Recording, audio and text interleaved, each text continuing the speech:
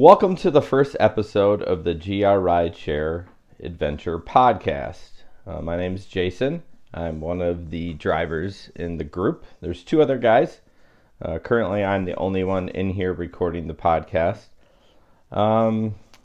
Basically, this is going to be kind of a free-form podcast. No really plan with it. I'm not going to edit it. I might add some music and stuff, but I'm not really going to, worried about if I screw something up because I'm just a dude, not a professional broadcaster or podcaster. So what this podcast is about, it's going to be for drivers and passengers. Couple of the definitions, or at least one, you might hear me say the word PAX. That's kind of Uber slang for passengers.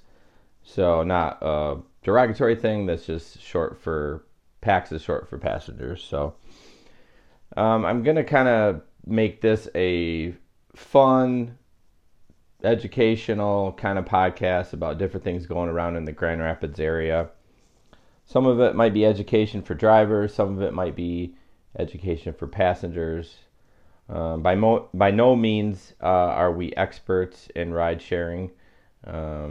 A little history about me. I've been doing it for about 2 years, actually over 2 years with Uber, and about a year and a half with Lyft. Started driving for Lyft when they came here in July of 16. Yeah.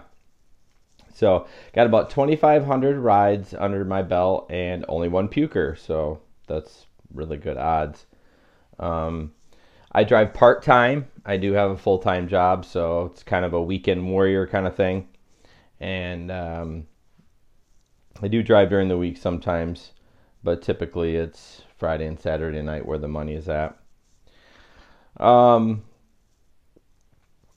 This episode, what we're going to talk about, this is more of a driver-focused podcast, is parking. Most cities, including Grand Rapids, were not set up for all the rideshare drivers that there are now. And I don't know the number in Grand Rapids. I would say 2,000, I would guess. I know the Facebook group that I'm a part of has about 500 drivers, and maybe 100 of them talk on there. So it's hard to tell, but I would guess about 2,000. So the city's saturated with drivers. One of the main areas that we have problems with is at the Bob, the big old building. For those of you not familiar with Grand Rapids, it's a 3 or 4 story building with restaurants, comedy clubs, whatnot, on different levels. But the main entrance of the Bob has, it's a 4-lane road, but there's no loading zone there. And why this discussion has come up is the Grand Rapids Police Department have started to ticket Uber drivers. Now, we did have one of our drivers reach out to one of the sergeants, said the tickets haven't increased or decreased. They've been consistent the last 3 or 4 months. But someone must have brought it to the news because the news did a story on Uber drivers getting tickets.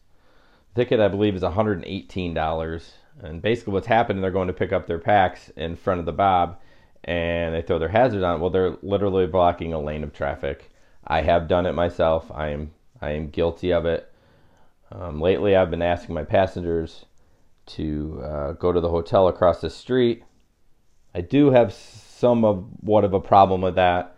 That's due to the fact that chances are they're intoxicated. Monroe is a busy street, and we're asking them to cross 4 lanes of traffic. Now, I don't want to get a ticket. I'm sorry you have to cross 4 lanes of traffic, but I'm not going to get a ticket. One of the other drivers reached out to the Bob, and they said that there is a loading zone way on the other side of the building, which is probably doable, but it's not, it's a block of a hike, or a block to walk a block to get there. I mean, it's not the end of the world. But, as being an Uber driver, we try to provide the best customer service, at least I do, to the passengers, and making them walk a block for me to pick them up stinks. But I do understand you can't block a lane of traffic on Monroe. It's busy, it's dangerous, and that's not the only bar that has trouble. The Woods is an issue, the intersection, the Tin Can. So what do we do about that? I mean, doesn't matter how many drivers we talk to, there's always going to be ones that just pick up there. I've decided I'm not going to pick up on Monroe anymore. I just can't do it. I don't want to get a ticket, and I don't want to tick the police off, and I just want to, have a good relationship all the way around. So that is about parking and loading zone issues. Well, I think Uber drivers, not only is it because the volume of drivers are getting attention, I have seen some terrible Uber drivers double parking. If there's a bar called Stella's and it's a skinny road, and they'll park right in the middle of the road with their hazards on, and you can't get around. You guys, you can't do that. If there's no space, then you're going to have to drive around and try again. You just can't park in the middle of the road with your hazards on. I mean, my goal is to, when I see that happening, I'm going to try to politely ask the Uber driver to please not do that. Obviously, I can't,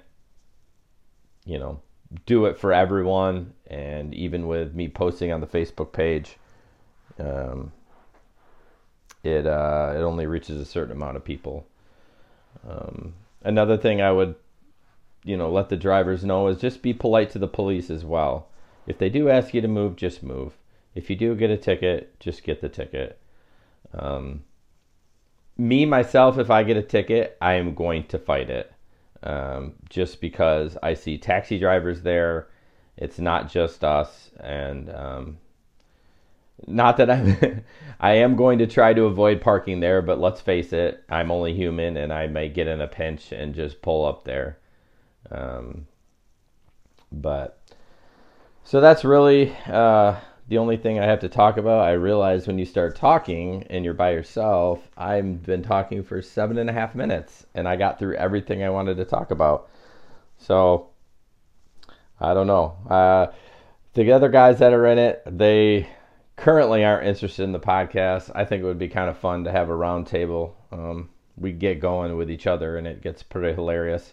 I do like to talk, but obviously it's harder to talk when you are just by yourself. We do have a YouTube page. It's GR Rideshare Adventures. That has all our dash cam videos of shenanigans inside the cab, outside the cab of the car.